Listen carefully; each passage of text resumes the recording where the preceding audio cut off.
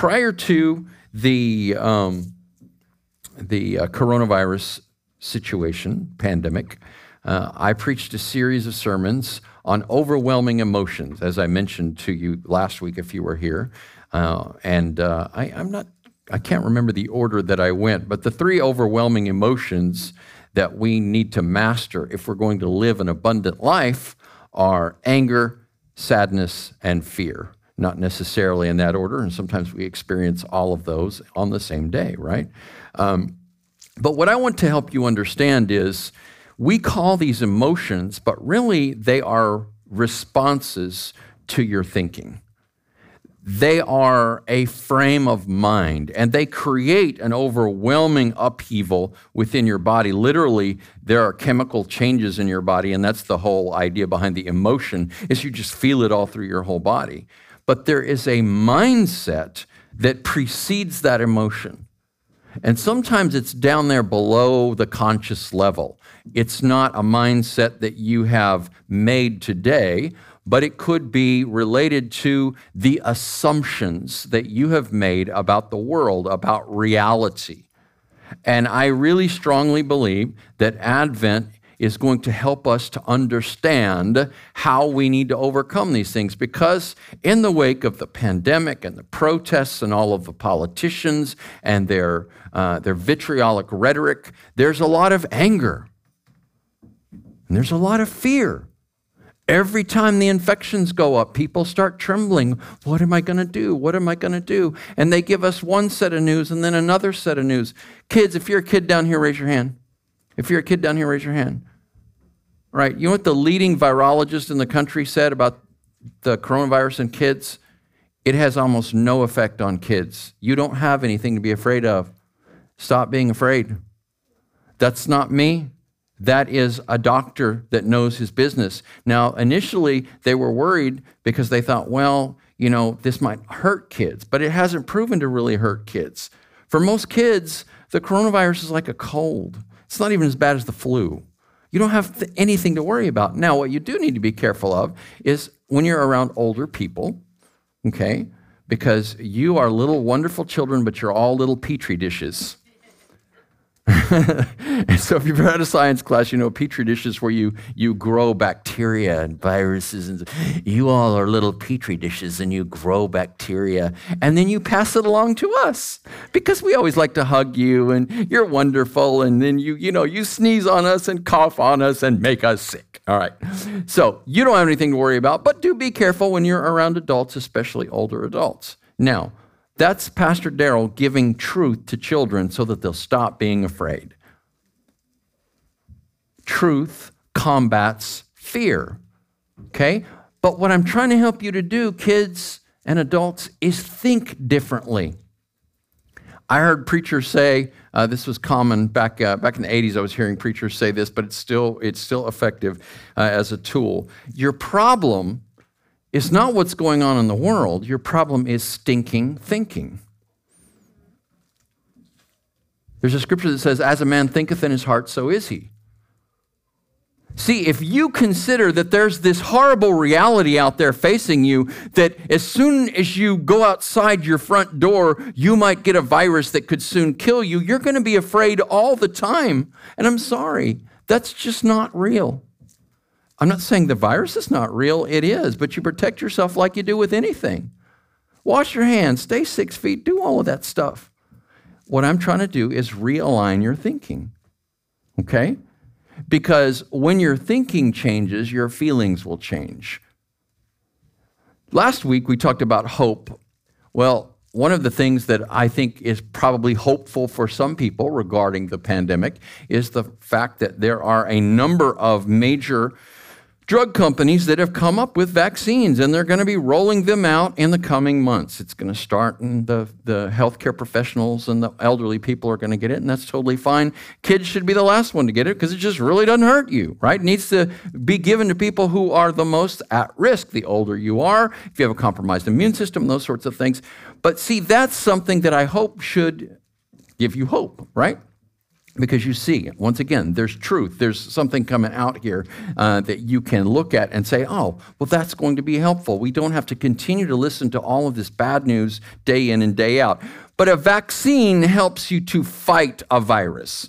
It teaches your immune system to fight the virus. When you get a flu shot, it teaches your immune system to fight off the latest iteration or version of the flu virus.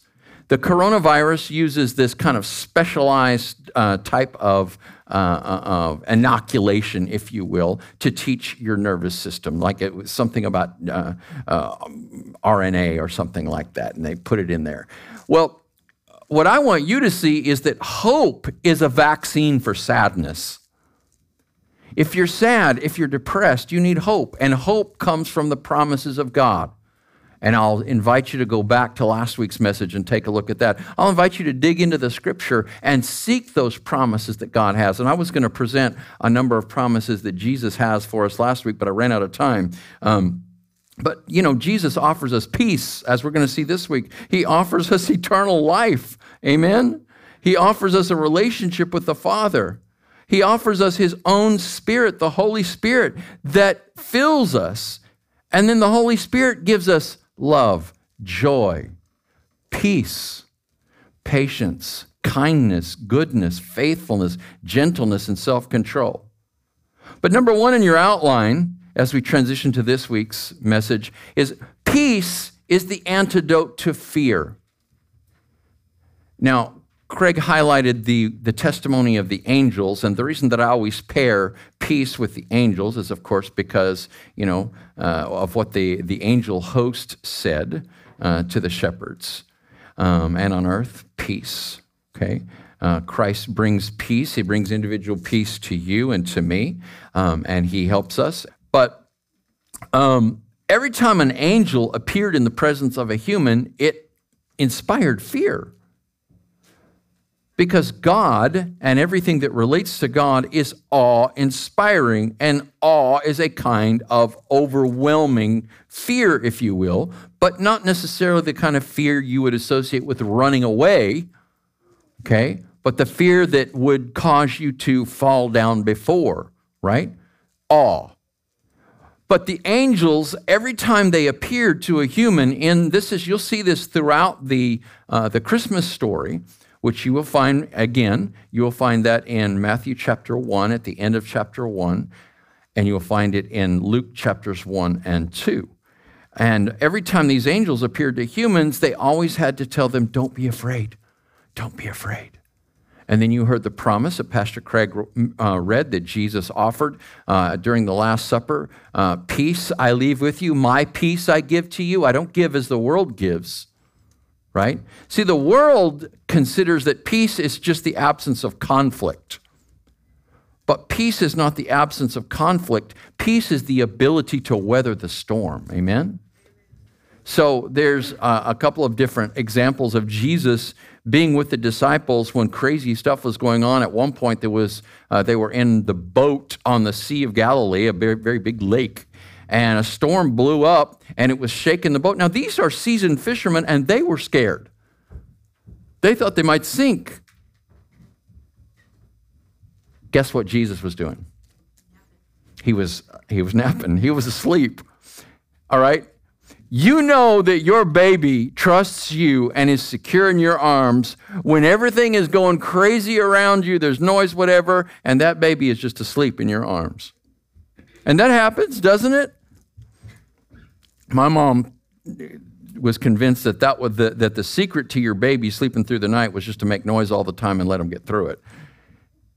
And I didn't find this out until I was older. I was a teenager, and my stepdad would get up at 3:30 in the morning to go work in the mine in Casa Grande, Arizona, something that I went with him and did a couple of summers when I was 13 or 14.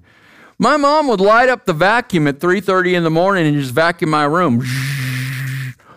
Okay, I'm sorry, I didn't sleep like a baby when my mom was vacuuming around my bed while I was asleep at 3:30 in the morning. But she just figured, I should just be able to sleep through everything. But the reality is, when you're at peace, when you have security, and parents, this is what you supply your children.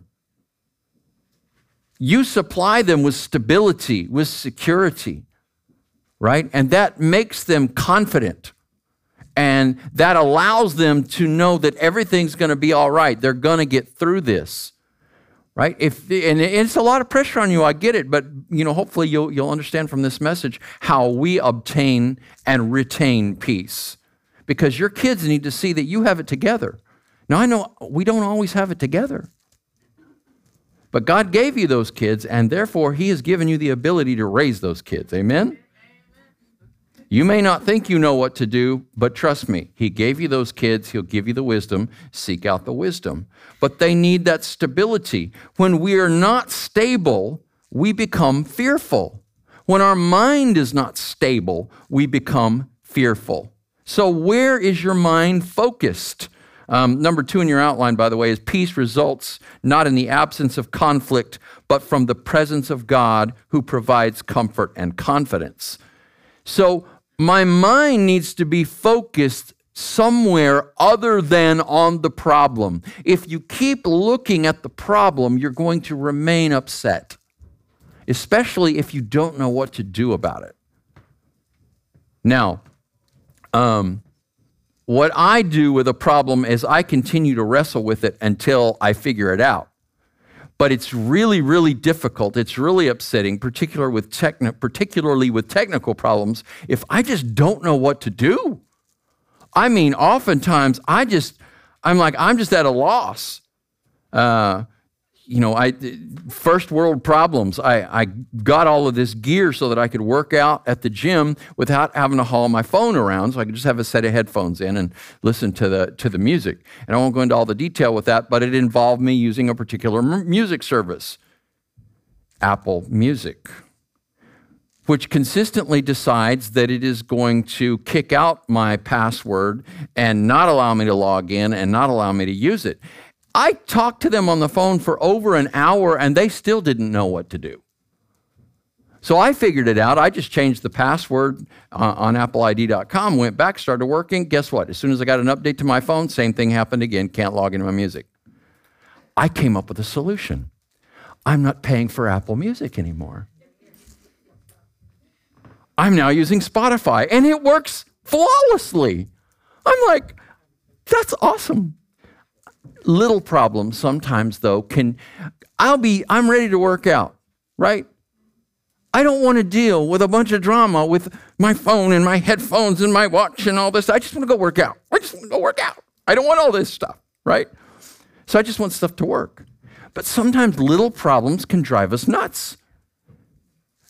I have got to turn my mind away from the problem and keep my mind focused on the Lord, and that will keep my emotions in check. That will keep me from being frustrated, right? And as we're going to see today, that will keep you from being fearful. The kids were here. By the way, we had a great time on Friday with our LifeWell Christmas on the Square. There were as many kids here as there are you this morning. And we served them popcorn and hot chocolate, and it was a wonderful time. But it came right down. This is classic, right? When it came right down to it, and I was ready. I'd already tested everything, and I was ready to play the video for them. The Apple TV didn't work. There's a common factor here. It's with a particular large corporation. I'm not kidding. It was playing Christmas music, and then I went over to the video, and it started going. I thought it was like a little motorcycle in there or something. Now, normally stuff like that just really ticks me off when I'm hammered to the wire and I don't know what to do. You know what? It was cool. Keep my mind focused on the Lord, and I just switched everything over from the Apple TV, which I'm probably not going to use anymore, over to the computer, got it all to work. Kids got to watch their thing. I'm just showing you little dorky stuff. You guys have bigger problems, and I have bigger problems, but I don't want to bring up a bunch of humongous drama. I just want to help you and I to understand that peace is not the absence of conflict. It's not the absence of difficulty. It's not your life just going along smoothly and not hitting any bumps. We have to learn to get through the storm, and that results when my mind is focused on the Lord. Where is your mind focused? That is what is pushing you or pulling you into these various emotional states. If you keep your mind focused on the Lord's presence within you, and that means you've got to have the Lord's presence within you, right? You have to have opened yourself up. You have to have allowed Christ to come inside. That's real. That's not just a religious platitude. The real God who created the universe and who created you will come and live inside and minister to you, to speak to your spirit, not with English words or Spanish words or whatever your native language words is, but words that are too deep for our languages. And he's there. You keep your mind focused on him. I like Isaiah 26:3. You will keep in perfect peace him whose mind is steadfast because he trusts in you. You know what steadfast means? Steady, stable. Your mind is not going to be steady and stable if you're focusing on your bills. It's not going to be steady and stable if you're focusing on the problems that you're having with friends or family members. It's going to be stable when you trust in the Lord in the midst of the storm. Listen to the Lord and receive his promise of peace. When we turn or return to our foolish ways, to our past habits and behaviors, right? You may have learned to resolve certain problems in your life by relying on chemicals, drugs, alcohol. And so you come to the Lord and you discover, you know what, I don't want to be doing that. I don't want to just grab a cigarette every time I feel nervous and upset. I don't want to grab a drink every time I feel nervous. I don't want to pop a pill every time. I want to have a relationship with the Lord that allows me to fully trust in him. And you go along for a while like that, but you know, things can mount up and you can get your eyes off the Lord, and then there's a tendency to want to fall back into some of those old behaviors. Now, chemicals are just one way that people manage these issues. People manage these issues in all sorts of different ways. But if you were paying attention to Psalm 85 that came up on the screen before I started preaching, verse 8 says, I will listen to what God the Lord will say. He promises peace to his people, his saints, but let them not return to folly. You know what folly is? Foolishness. And there's a whole lot of foolishness that's being promoted in the world as a solution to your problems. You can't buy your way out of your problems. But the Lord can deliver you through your problems and through your overwhelming emotions. And he promises peace. And there it is again, all right? Number 3 in your outline, one day Jesus is going to return. And that's something that we need to make known over and over again during Advent. It's not just about Jesus coming as a baby the first time, but it is about the reality that Christ is going to return. And when he does, he's going to reign over a renewed earth. So then it's not going to be about, you know, whether you voted for this candidate or that candidate, whether you align yourself with this party or that party and their vision. And by the way, the two parties' visions for this country are as diametrically opposed as I have ever seen them. There's not a middle ground anymore. This is wild. This is crazy. We're in some wild times right now. This is why I keep my mind focused on the Lord. I don't keep my mind focused on who's in Congress. I don't keep my mind focused on who's in the White House. I don't keep my mind focused on who's in the Supreme Court. I'm focused on the Lord.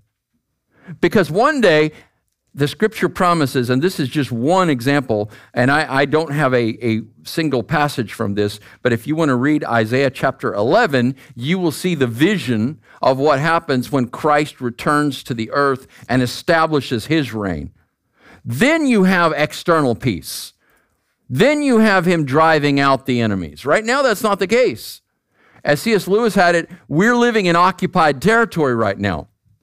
That's kind of a war concept. When you are in an occupied land, that means that foreigners, those that are not part of your nation, who don't necessarily share your values, have come to rule over you. That's what was going on with the Jewish people in the first century with Rome.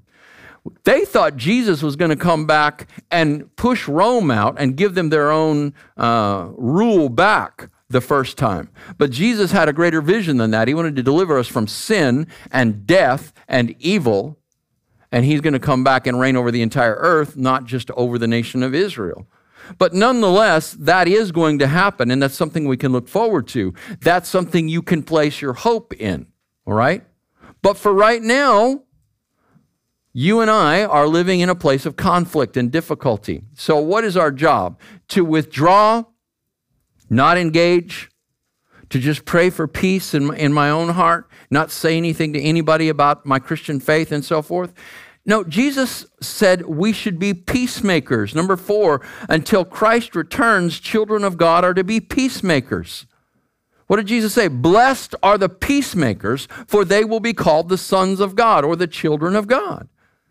So a peacemaker is one who tries not to get her way, to win the argument, but who tries to bring people together and help them to understand one another's viewpoint and still speak the truth.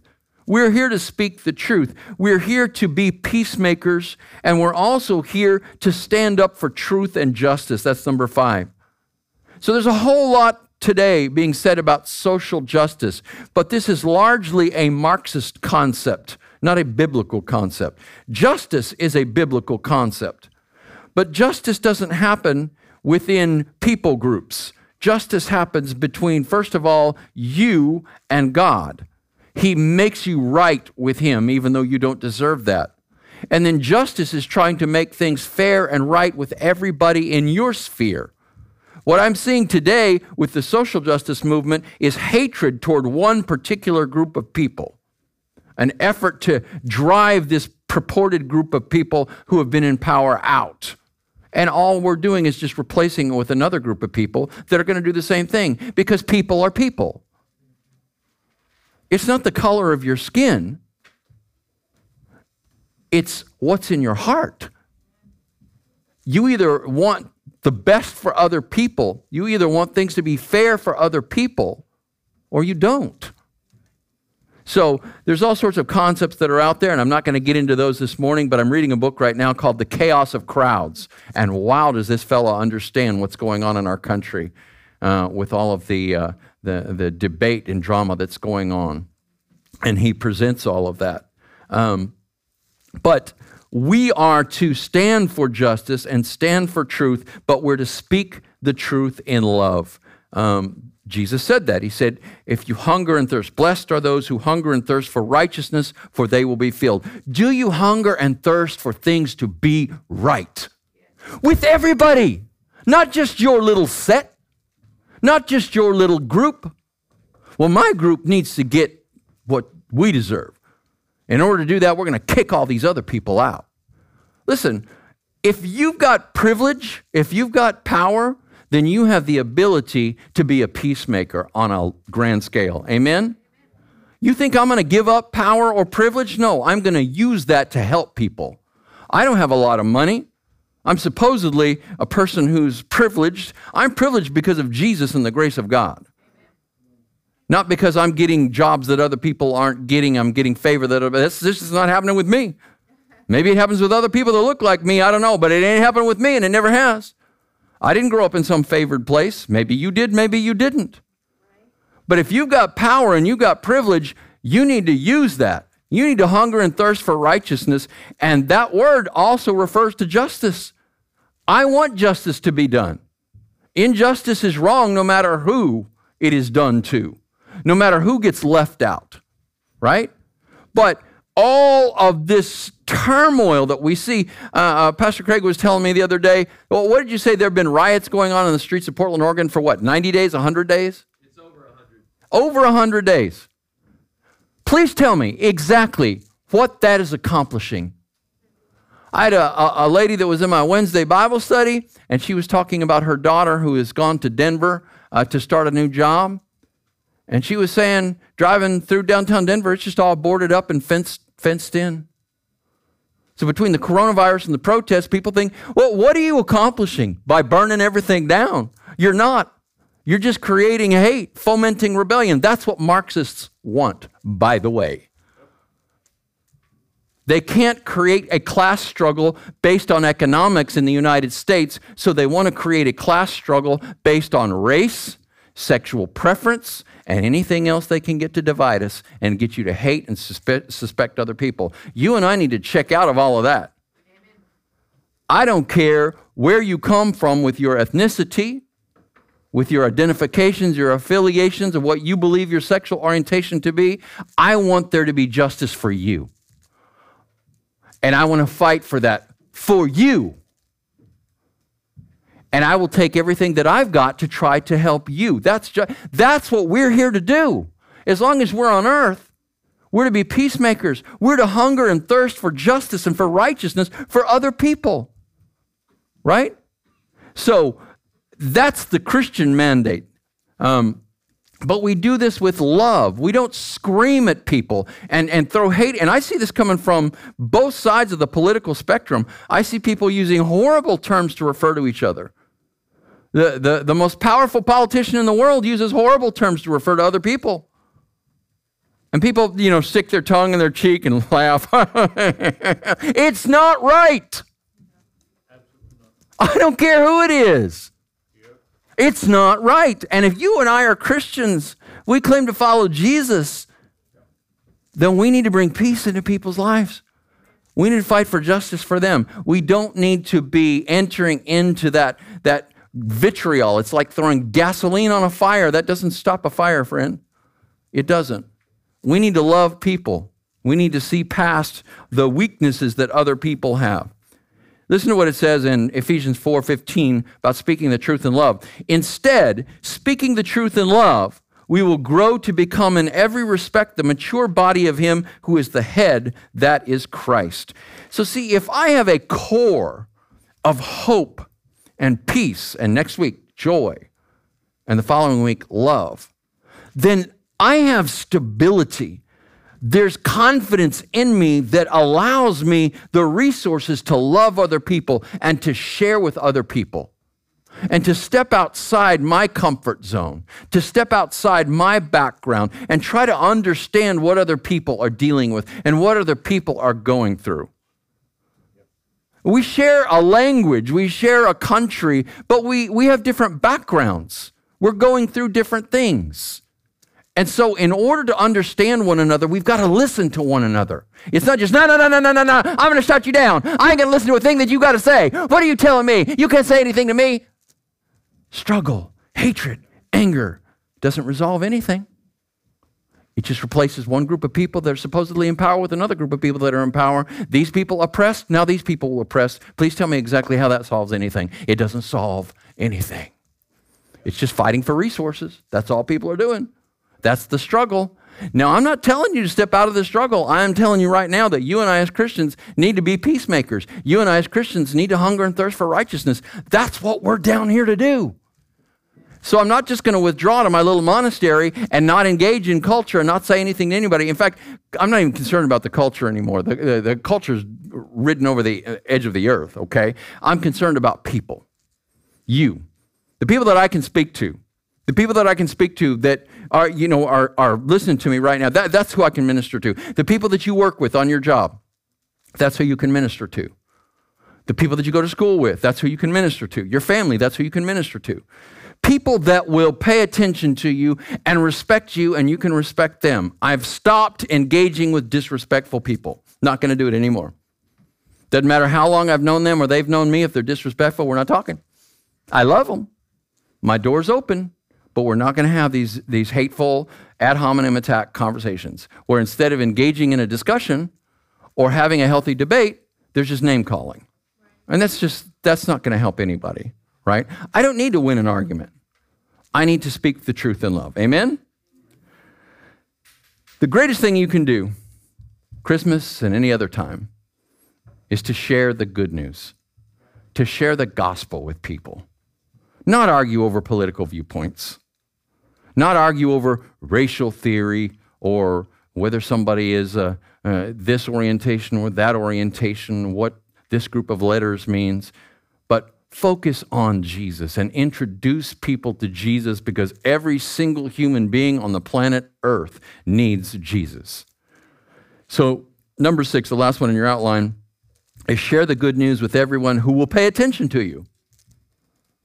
Now, I appreciate it. I'm looking around this room, and the majority of you are paying attention. I appreciate that so much. That's just it's gratifying to me, certainly, as a speaker, but I'm seeking to preach the Word of God, and it's encouraging to me that you want to pay attention to the Word of God. But you guys know, you all know, I'm sorry, I'm still, like, I grew up in the West, everybody's, you guys, y'all know that you try to talk to people sometimes, and they're just not paying attention to you, right? You try to, kind of bring some truth in, you try to quote some scripture, try to share the gospel with them, and they're just not listening at all. Now, bless you. As much as you're paying attention here, I hope you're paying this much attention when the band is up here and we're worshiping. Or you're just in a cloud on another world, you're just on your phone poking around. What are you poking around? You're here to worship, not poke on your phone, right? So we're looking for people that will pay attention. We're looking for people who will have the respect to listen to us, and we can listen to them. We're here to share the gospel. I'm going to read a passage of scripture, and then when I'm done with that, I'm going to share a little video here, and then the band's going to come back up. This is 2 Corinthians 5:17 through 21. Therefore, if anyone is in Christ, he is a new creation. The old has gone, the new has come. All this is from God, who reconciled us to himself through Christ and gave us the ministry of reconciliation. That God was reconciling the world to himself in Christ, not counting men's sins against them. And he has committed to us the message of reconciliation. We are therefore Christ's ambassadors, as though God were making his appeal through us. We implore you on Christ's behalf, be reconciled to God. God made him who knew no sin to be sin for us, so that we might become the righteousness of God in him. That's what Jesus did to bring us back to God. You are an ambassador for Jesus. Share Jesus with everyone who will pay attention to you.